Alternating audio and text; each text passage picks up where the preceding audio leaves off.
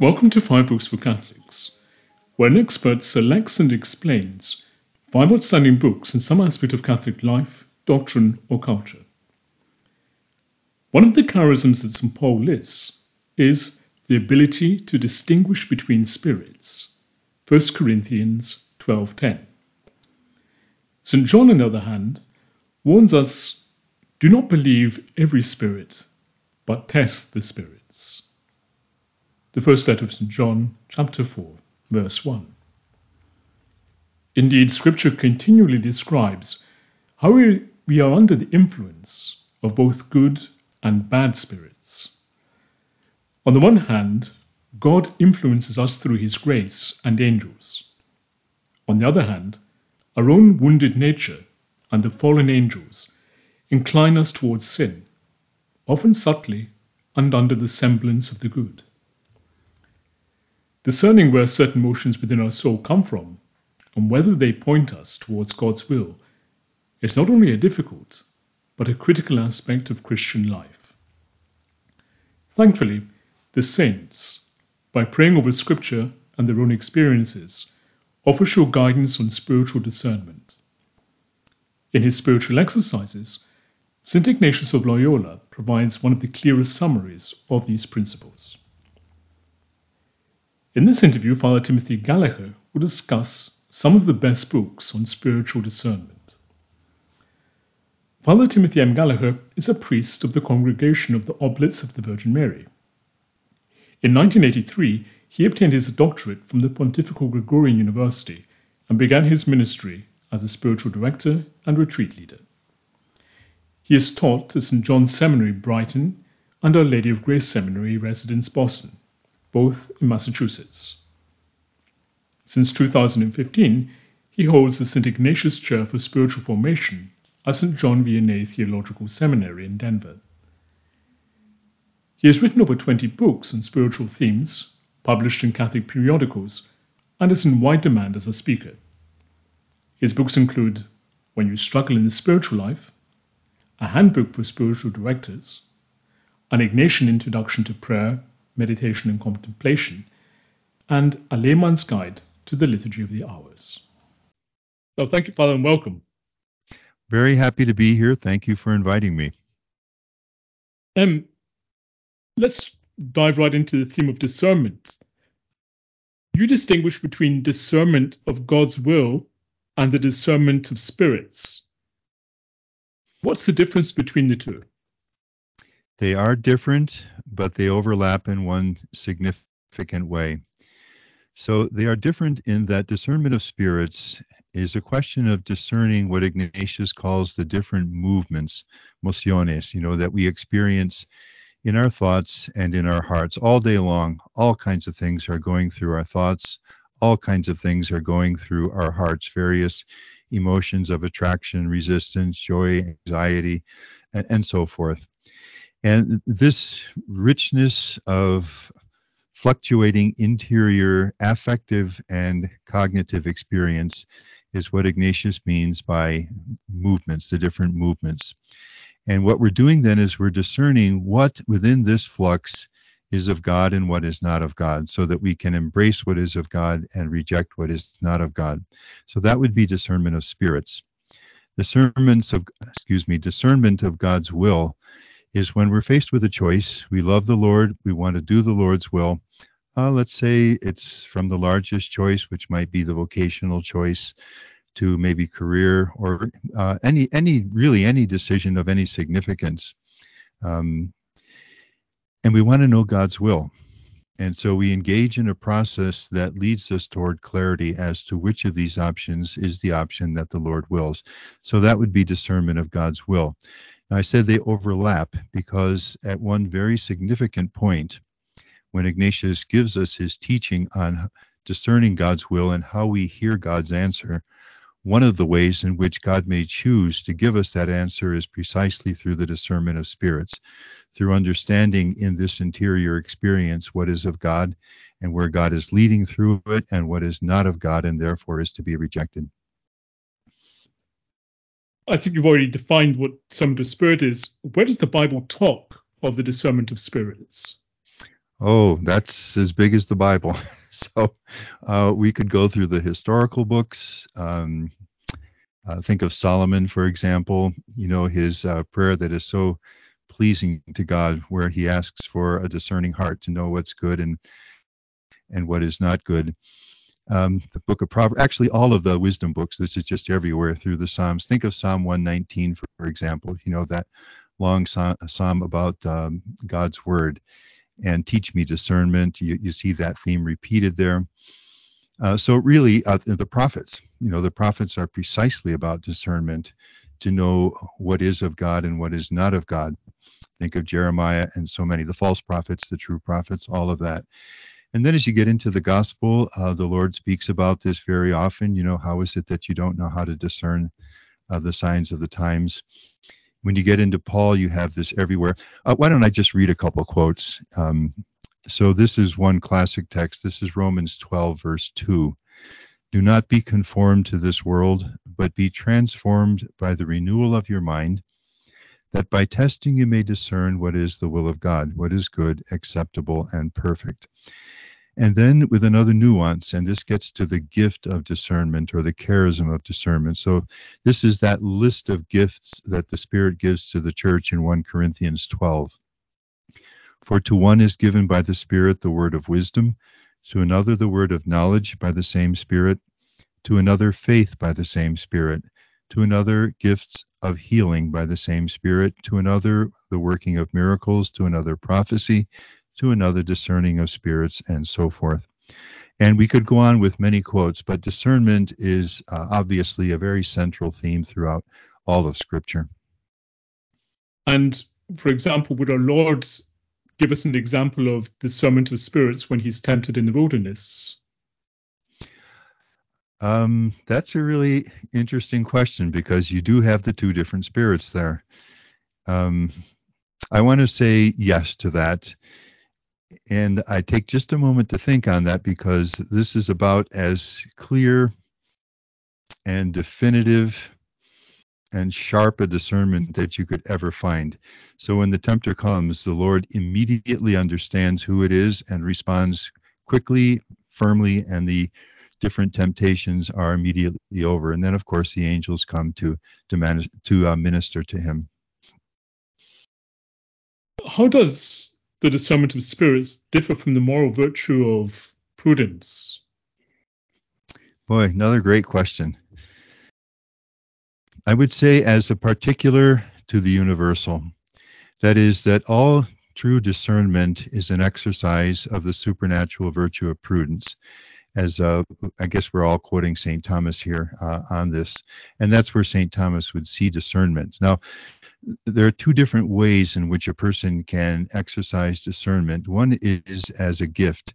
We call that the gratia gratis data. It's just a charism that God freely gives to an individual for the sake of the church. Let's say where that person works in the church. I think you could probably take as an example of that St. John Vianney, probably St. Pio of Pietrelcina, or St. Padre Pio as we might know him, and a number of other saints who are given by God a great deal of light as a freely given charism or gift, which they exercise then on behalf of the many people that come to them seeking light and direction in their lives. But more commonly, discernment is a virtue. And like all virtues, it is learned in the way any virtue is learned, by repeated exercise, by learning from others who are more experienced than we are, and so forth. So more specifically, discernment as a virtue would be under the supernatural virtue of prudence. So in that virtue, you have the three acts of prudence. You take wise counsel, you look at everything involved, you come to a good judgment. This is the right option in this particular situation. This is the best means to the end. And then you put it into practice: counsel, judgment, execution. And you have those three acts precisely in the exercise of discernment of spirits, as Ignatius understands it. So if you look, for example, at the title to his first 14 rules for the discernment of spirits, that's exactly how he says it. He says, these are rules for becoming aware and then understanding the different movements that are caused in the soul as we described them a moment ago. And then we take action. If they are good, we receive them. And if they are bad, we reject them. Recibir, lanzar are the two verbs. There's a real energy, especially in that lanzar. You just thrust them away from you so that they can never harm you. So the fact that discernment of spirits, when it is done properly on the basis of faith and in pursuit of the supernatural end, which is to love and serve God in this life, according to the vocation that he's given us, and so enter into eternal joy with the Lord. When we exercise discernment of spirits in that way, we really were exercising, this is one form of exercising the supernatural virtue of prudence. So it's all about a practical situation, a concrete choice to be made between means, and the discernment, the virtue of discernment, as we grow in it, gives us increasing ease in seeing which means better leads to our supernatural end. You mentioned St. Thomas, and he also teaches how the different theological and cardinal virtues are perfected by a gift of the Holy Spirit. In the case of prudence, the gift of counsel is one of the associated gifts. Does the discernment of spirit differ from the gift of counsel? Yes, because even with all of our best efforts, our understanding is always imperfect. And so the Lord doesn't just leave us alone. And as you say, specifically in terms of prudence, of discernment of spirits, which is a part of the supernatural virtue of prudence, the gift of counsel is given by God to strengthen us in doing this. Now, one very clear example of this in Ignatius is this. Ignatius understands that there are at least three different ways in which God may answer the question. Now we're speaking about discernment of God's will.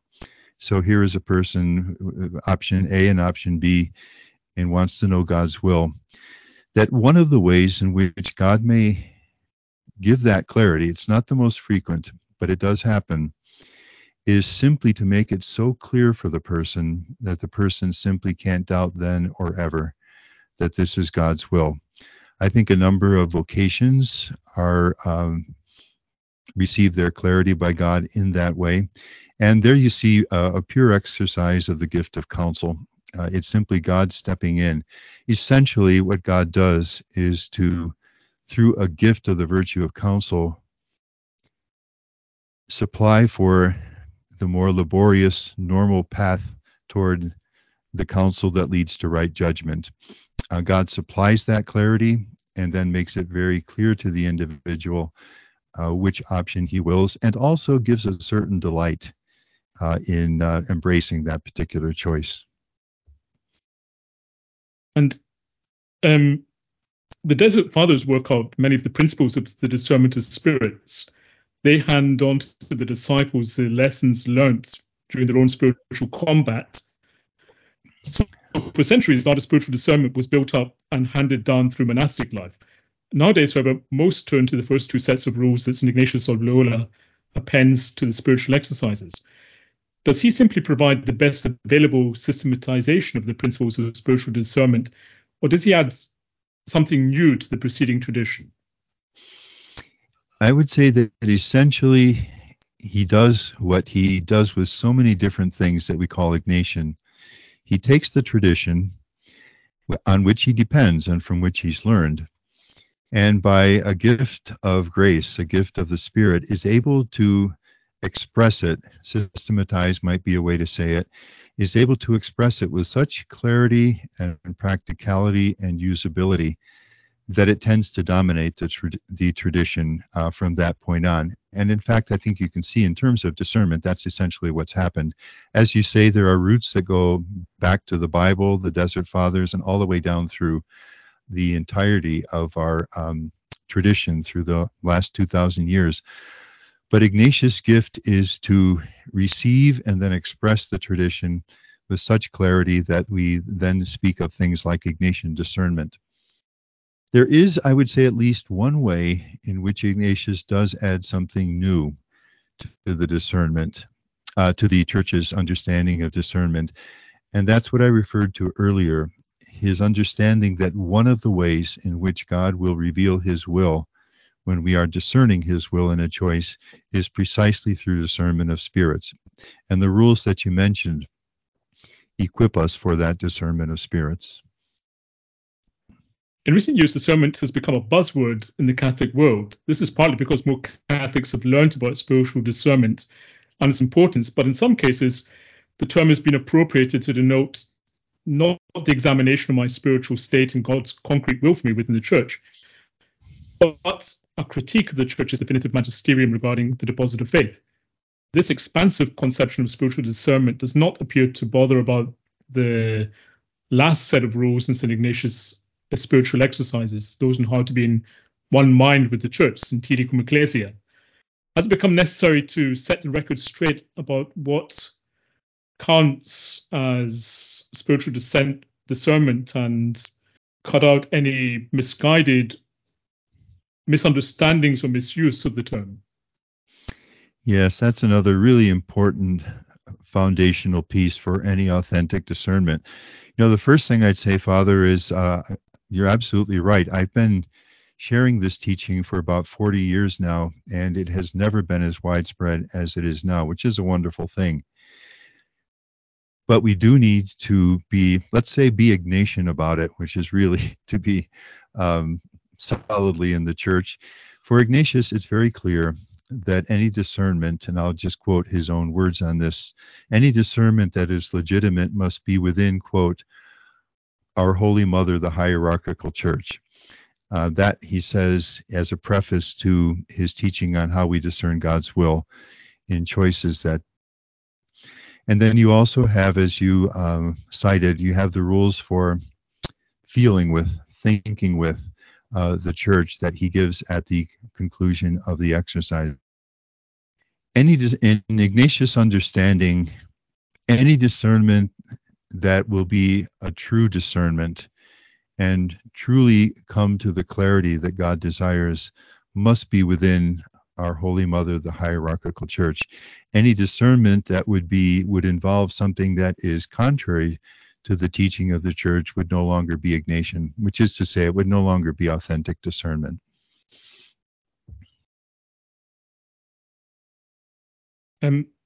What led you to your ministry as a spiritual director and retreat leader? Well, I first got into this because this is the work of my community.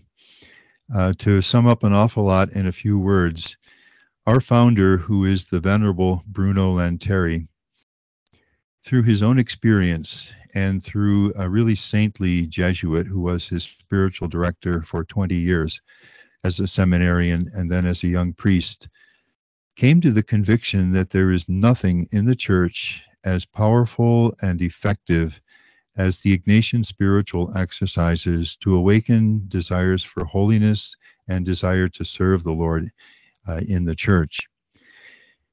And these can be adapted to any setting that you can imagine. It can be the formal retreat in a retreat house. These can be done as parish missions in parishes. People can go through these with regular guidance in their daily life without ever having to leave home. And these can be adapted to whatever number of days people have available. That was his first conviction. The second was the realization that the Jesuits who have this incredibly powerful tool were not founded specifically for that. Their charism is expressed in availability to any need of the church as the Holy Father would see it. And in practice, that has become largely education. So that you have a tool that is uniquely powerful. You have far too few priests who are making this available. And so the church needed a community of men who would be formed in this and wouldn't do other things and would help to make this available to the church, understanding that as many as you may ever have making this available, it will always be less than the need. So that's how I initially got into this.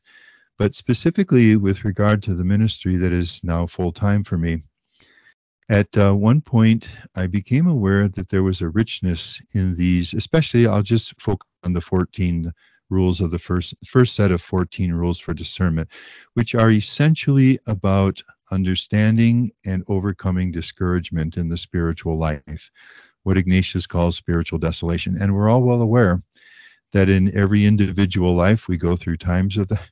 I will say that in 40 years that I've been sharing this teaching, not one person has ever said to me, I don't know what you're talking about. I mean, everyone does. And of course, in our current context now, there are larger factors which can cause an awful lot of discouragement. You just think of, well, the pandemic, where the culture is going, the political situation, and so many things that weigh upon people today.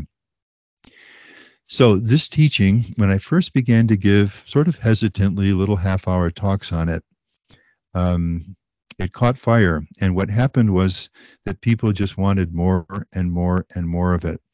And then it moved out of retreats where I first began speaking. I was asked to do seminars on this, first for spiritual directors, and then in parishes, religious communities, dioceses, any setting you can imagine now.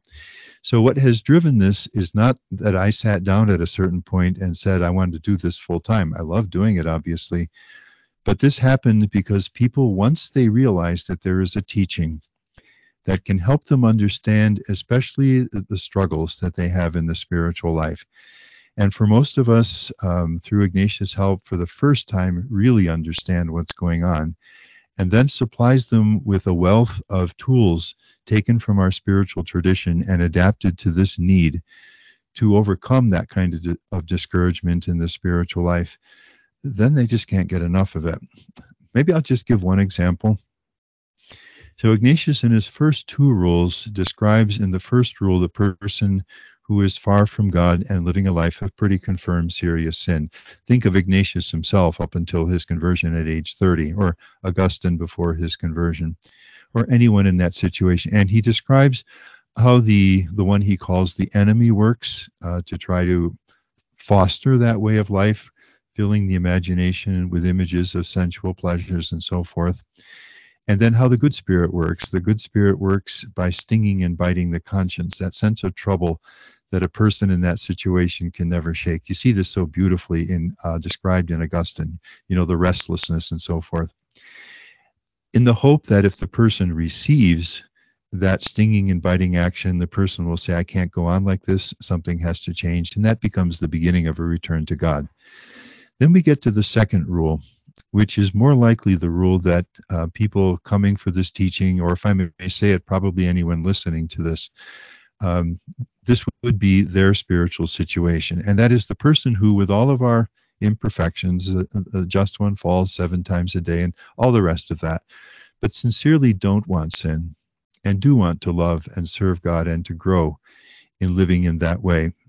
Now it's the enemy who's going to try to hinder that by discouraging the person, and the good spirit who's going to try to encourage that through encouraging the person. And it's more detail than we can get into here. But Ignatius describes 4 tactics of the enemy to try to discourage us, and 5 of the good spirit to encourage us. So we've all experienced them. This is ordinary, I want to say undramatic, but that doesn't mean unimportant. This is the stuff of the ordinary spiritual life, which is precisely why it's so important, because almost all of the spiritual life is lived precisely on this level. Well, having said that, this was a woman who was present when I did the teaching, and then this may have been a few years later that at some other meeting or whatever, I chanced to meet her again. And she told me, she said, before we went through Ignatius's rules, I would hear a voice, and this was a woman who was absolutely dedicated to the Lord, very faithful, just living a beautiful life of following the Lord Jesus. So clearly a person of the second rule. And she said, I would hear this voice within me that would say, you're not what you should be. You don't pray very well. You're self-indulgent. You miss opportunities to help others, and so on in this vein. And she said, I thought that was God's voice.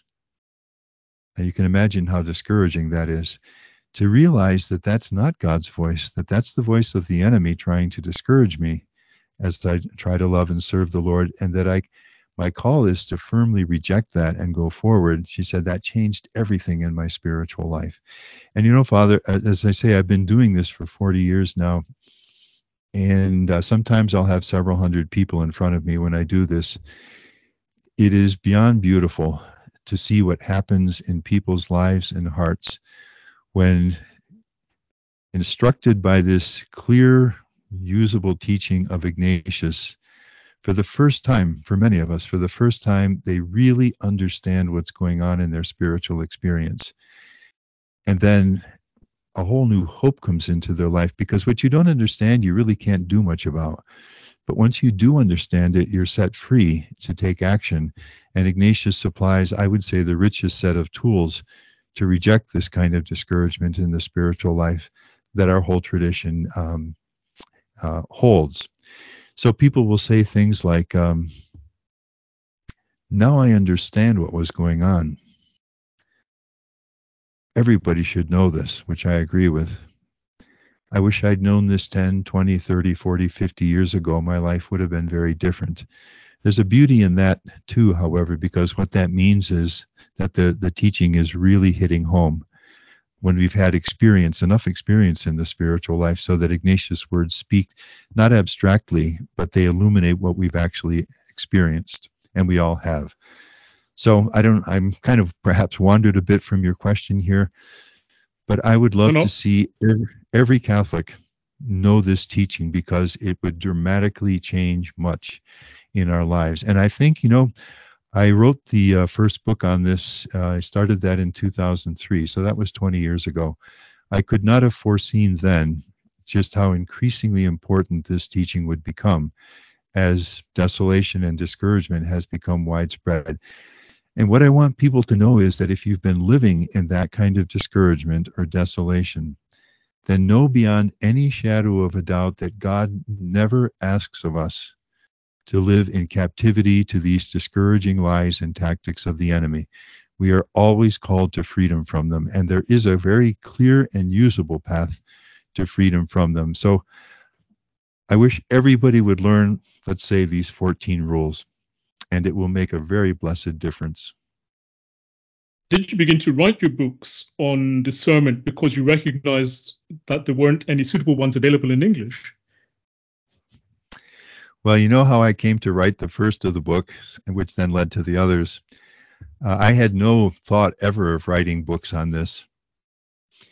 And I was giving this set of talks on these rules, and it was growing all the time. And my provincial said to me at a certain point, you really should make this into a book. I didn't really hear that very, many things are said. Sometime later, he said it a second time. And then sometime later, said it a third time. And when he did that, something kind of penetrated, maybe, Lord, you're really saying something to me through this. And so I asked to meet with the provincial and asked him if he was serious about it. He said he was. And we set aside some time, and that's how I began writing the first book.